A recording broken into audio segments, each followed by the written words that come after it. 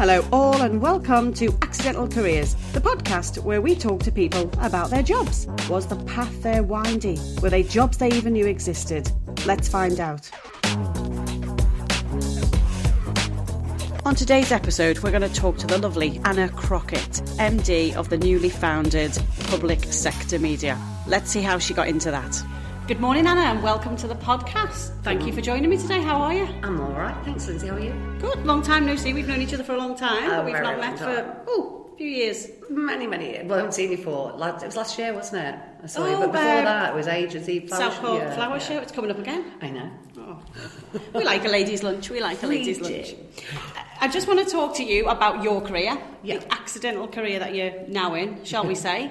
But I want to take you back. I'm going to say way back, but that's making you sound old, sorry. Wow. Back to when you were at school, because we were at school probably around the same time. And your kind of story sounds very similar to mine. What did you want to be when you were at school? Do you know, it's funny because when you mentioned you were going to ask this question, I was thinking, I thought about it over last week and I was thinking, I don't know. I actually rang my dad yesterday and said, what did I want to be? And I was little, he said, I don't know. Dads don't remember that. I think I was motivated by money and earning money. So, you know, I was working in a shoe shop every Saturday when I was 14. I had paid rent before that, and then worked at the outdoor baths, which definitely ages me. Outdoor baths, I worked at the Turnstile there a few summers. Come on, honestly, wow. So I was very, very, very young then, obviously. 4. Really? 5. And but then I did loads of other jobs, mainly because I was motivated by money predominantly, which sounds really, really shallow, but you know. No, listen, it's the truth, isn't it? You've got to have some motivation into something to make you carry on and do it. But I think your story kind of, the similarities are that, quite frankly, there wasn't much guidance, would you say? No, and exactly, and it's, you know, I had a conversation with a friend a few days ago, and I was lucky enough my mum and dad sent me to a private school, and it was back in the time when, you know, class sizes were through the roof, and I get it why they did it, but I can't genuinely say I don't think it really benefited me, because I don't think I was desperately keen to learn. I was too keen to have a really good time.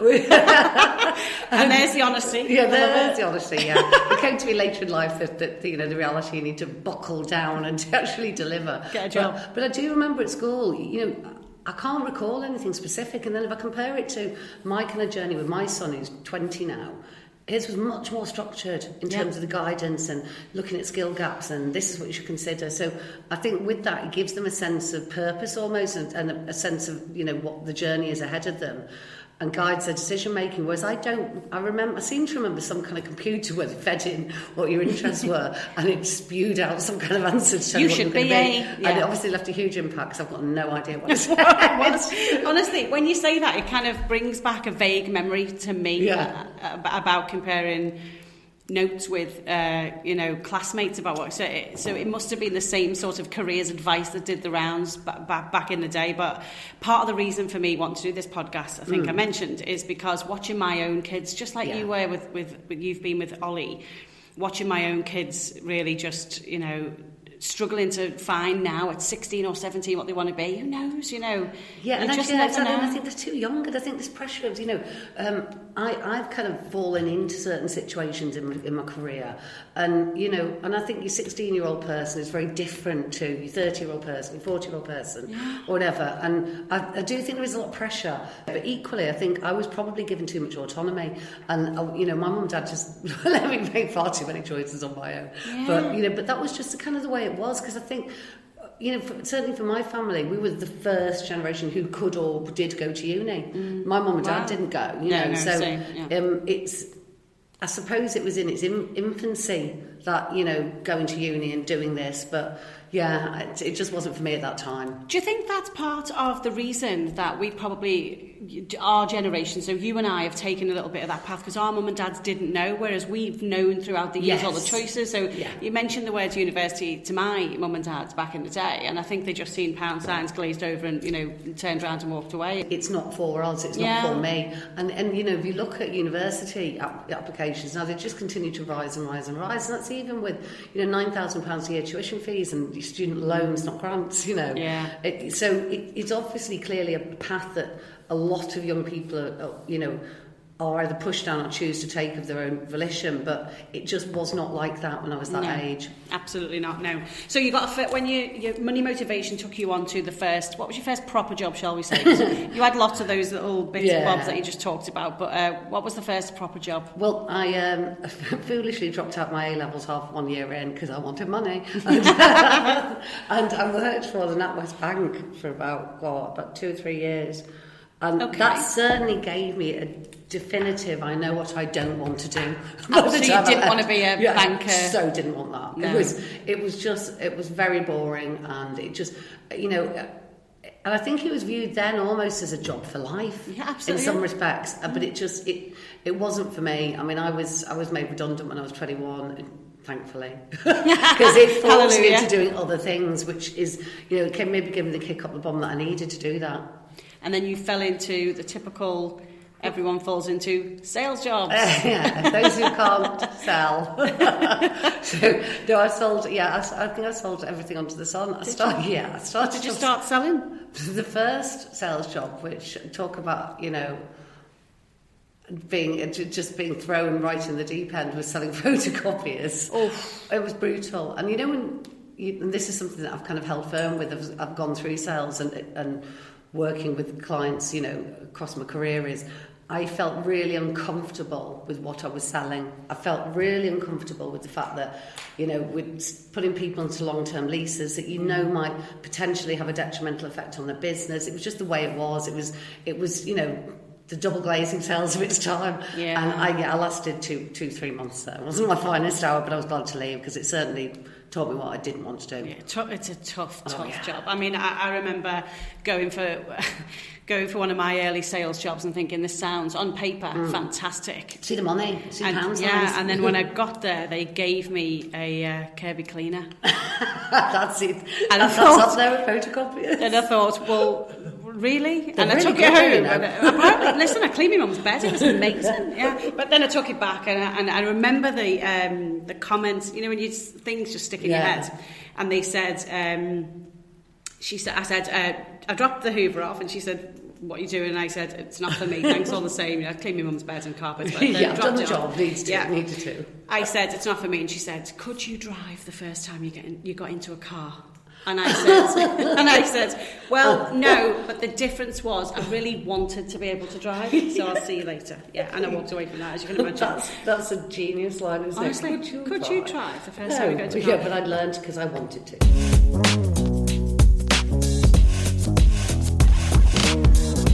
But then when we met when you kind of started partway through your career in media. Yeah. So talk us through the path you took there. So after the photocopiers came a short spell of a year selling pop for Britvic, which my patch was Yorkshire, and it was telesales, and I'd just ring up, and I always remember they'd always go, hey, pop ladies on phone. And I'd have to try and sell them up on a crate of Pepsi Max or something and feel my soul quietly dying in the background. Oh, no. But from that I went to work at the local newspaper, so I kind of got the first kind of taste, if you like, of media. Did that for a couple of years. Heard an ad on the radio saying they were looking for someone for sponsorship and promotions. It was Rock FM in Lancashire, and I thought, hey, so I don't have to sell anymore. We'll just go in there and lord it up. And as it transpired, I was selling sponsorship and promotions. Really hard, very much so. But it was a great job. I worked there for a couple of years. I absolutely loved it. It was when the church was still there in Preston. Wow. It was all run out of there. It was a really lovely time. They were the good times of radio, though. Yeah. And I was young. God, that sounds like really wistful, doesn't it? But I was young, and it was the right time to enjoy it. And I did that for a couple of years, and then wound up being in London, working still in radio, working for a large group of radio stations, working with the big ad agencies in London, and that was a great few years. Yeah, I met my now ex-husband, but it's my Ollie's dad there. And we just had a great time. But it's one of those things where it's limited London because you've got to have very deep pockets in order to stay there. So I think it was about 2000 I managed to persuade my soon-to-be husband then to move back to the northwest with me. And I moved back into radio, worked for Century, as was. Yeah, I remember. Then Capital Radio Sales, then Galaxy, which was the kind of dance and R&B station in Manchester. Loved it. And then that's when I came to work at NatMax with you, which God, that was quite a while ago. Yeah, let's talk about that, how long ago that was. Seems like yesterday. Yeah, it was only yesterday. But that was, I had a great time working at NatMags, you know. I think in magazines has always been my passion. You've had totally your passion, 100%, isn't it? Yeah. You've had a long-lived radio kind of career, and mine's always been magazines, and that's when I found love, and passion for something. And every time I talk about my career, from where I've been to what I've done today, and Cosmo bit pops up, everybody wants to know about it. You know, and it was a great couple of years there. We had fun. It was really good fun, wasn't it? Yeah, you know, and it was when we were still able to enjoy ourselves. Allowed to take people out for lunch. Yeah, things that you take people out for lunch. God, when I was, we used to do that a lot. It was one of those media industries in the.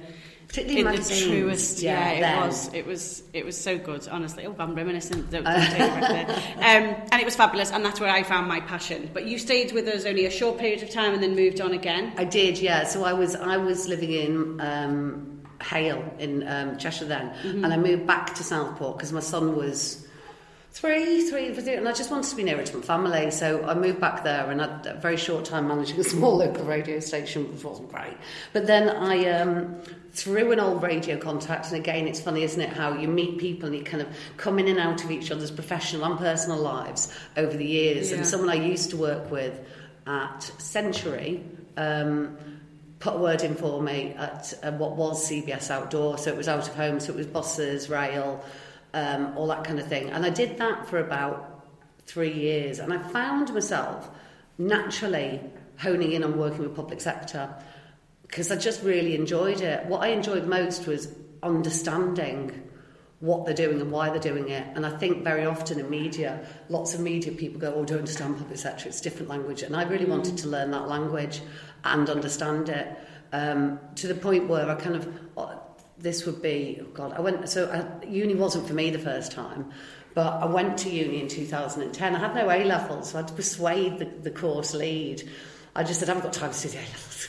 So she let me write a 5,000-word essay on social and health inequalities to get in, which I did. Remember this because you helped me out at that time. You got me back in media because I'd gone off and done a bit with Getty, etc., whatever, and I'd been made redundant, and you got a word in for me, so we worked together again at CBS, which I didn't enjoy any moment of. Thanks anyway.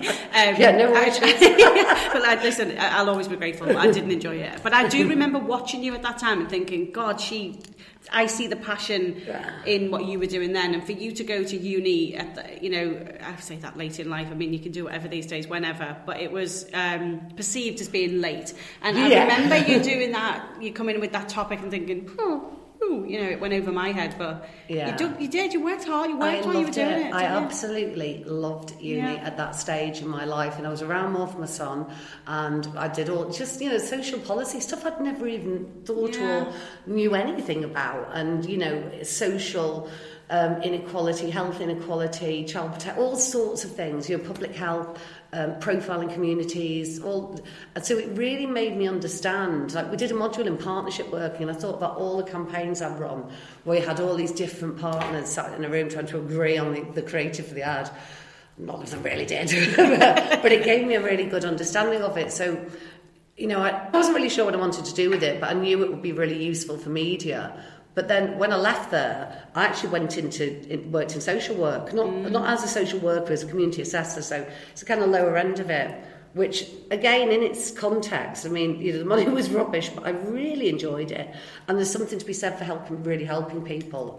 Big 360 turnaround, though, isn't it? From starting out with the money and then finding that accidental kind of passion and career. That's it, and I kind of evolved from there, and then thought, I know what I don't want to do. What I don't want to do is I don't want to work in media and sell to everybody. I don't want to work with a lot of commercial clients and things like that. I love public sector, I understand it, and I want to be viewed as a partner, not a media rep and a supplier. So that's what I kind of went back to doing, is from there on in whichever role I've been in, I've really just worked with public sector, and I think they really appreciate it because you've got someone who actually understands what they're doing and why they're doing it. So that coupled with the media knowledge, it just works better for you. Everything works better for yeah. And then you've done a bit with agencies, so on the other side of the fence, so that really helped to plan. Really, because I'd done radio, I'd done magazines, I'd done out of home, but that's just the tip of the iceberg, really. Yeah. So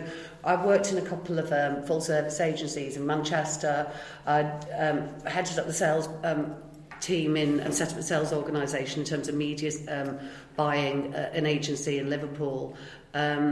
All of it, public sector through and through, which I love. That's it. I can't see myself working with anyone else. What I did notice, though, what really has stuck with me is since I've worked for myself or with a lot more autonomy in my role, I enjoy it much more. And I think very often when you're working for a large monster of a company, the box ticking that goes along with a minimum of X amount of meetings, and you could think, do you know what, my time would be better spent studying this policy, studying this white paper, understanding how it's going to impact local communities, how we need to talk to those local communities about it, how we change behaviour, not tick a box and do 10 meetings a week.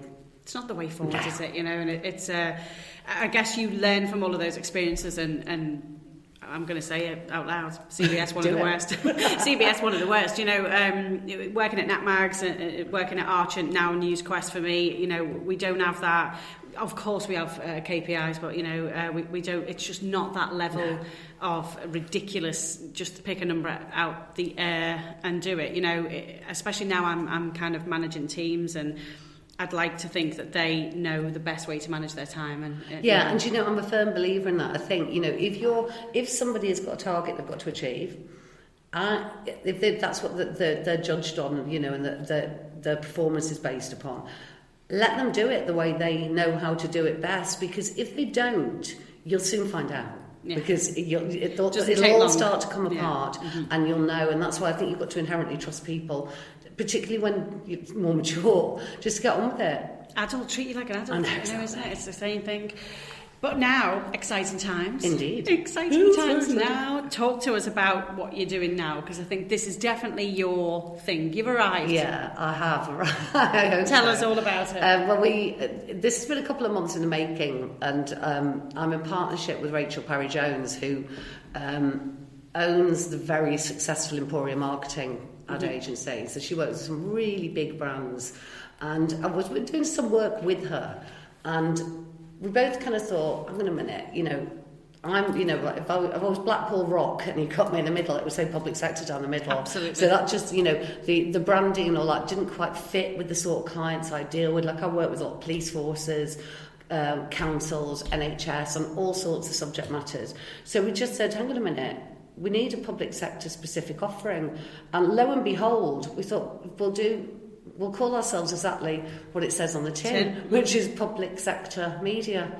And I think really, we only launched really a couple of weeks ago, but we're already working with a few partners, people I've worked with previously, who've obviously wanted to continue working with me, which is nice. Yeah. And new clients, we're working with a couple of new police forces, Southport Flower Show. Southport Flower Show. So a lot of that. Always gets in there, doesn't it? Yeah. Southport Flower Show. It's my first year working with them, actually, and Alan's doing a great job over there. What a difference he's making. Yeah, they're a dream to work with. They're great. Yeah. But the signs are really, really good, because we have nothing but positive feedback. People have said it's a no-brainer.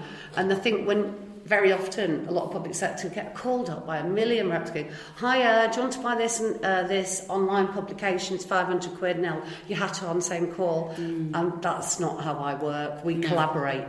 We're with people from the start to the finish of a journey, rather than just saying, buy 30 backs of buses, do a radio campaign. And because we're one stop for every single media format, we're impartial. So they know they're going to get the best advice at the right rates, because we buy at great rates, but also the right mix of media formats as well. So we'll be honest with people. I've just booked a van theft campaign for West Midlands Police. There's only a little budget for it. Equally, they'll do campaigns with massive budgets, but we can bring the best answers to any budget. really. But I'm loving it.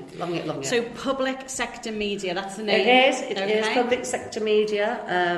Where can we find you if we want to get in touch? Well, the website is currently under construction, but we have a beautiful looking holding page, which is publicsectormedia.co.uk. Okay. And obviously, shamelessly self-promoting myself, my email is anna@imaginatively publicsectormedia.co.uk. Fantastic. And also, you're quite active on LinkedIn, so people can find you, Anna Crockett, on LinkedIn. That is me. Okay, fabulous. And tell us kind of what's next. Obviously, you're going to be working with a few more clients. You're looking to grow the agency. What I'm keen to do is to have a different approach to a lot of other agencies. So, for example, somebody got there first, put it this way, but I'd read in The Guardian this weekend about how, there's a mental health crisis right across the UK, and there's different ways of perceiving this, but I read an article about how the Met Police are not going to be coming out to mental health crises because they feel that there's other practitioners who should be, it's not their priority. Now, there's lots of different views about that, so I'm quite keen to really try and keep abreast of those sorts of things and create some kind of dialogue on LinkedIn about it. Okay. Share information along those kinds, rather than it just being about booking back your media through here. We're about more than that. Do a lot of insight, research, community profiling. It's big now, isn't it? Yeah. Actually, that's what they want. They want a little bit of extra. They'll give it over to you. You'll bring it all back nicely wrapped up. And that's it. We do it from A to Z. You don't need to speak to anyone else. We can do the insight, research, creative, everything. All of it, we can do in-house. So it's easier for people. Fantastic. Yeah. Well, listen, I can tell by your face and the way that you're being that you're really enjoying what you're doing. So that's fabulous. I will pop the web address again into the show notes from this episode, which will go out. We'll share it and then we can tell the world about it. Sounds amazing. Lovely to see you, Liz. Lovely to see you. Thanks again. See you soon. Bye.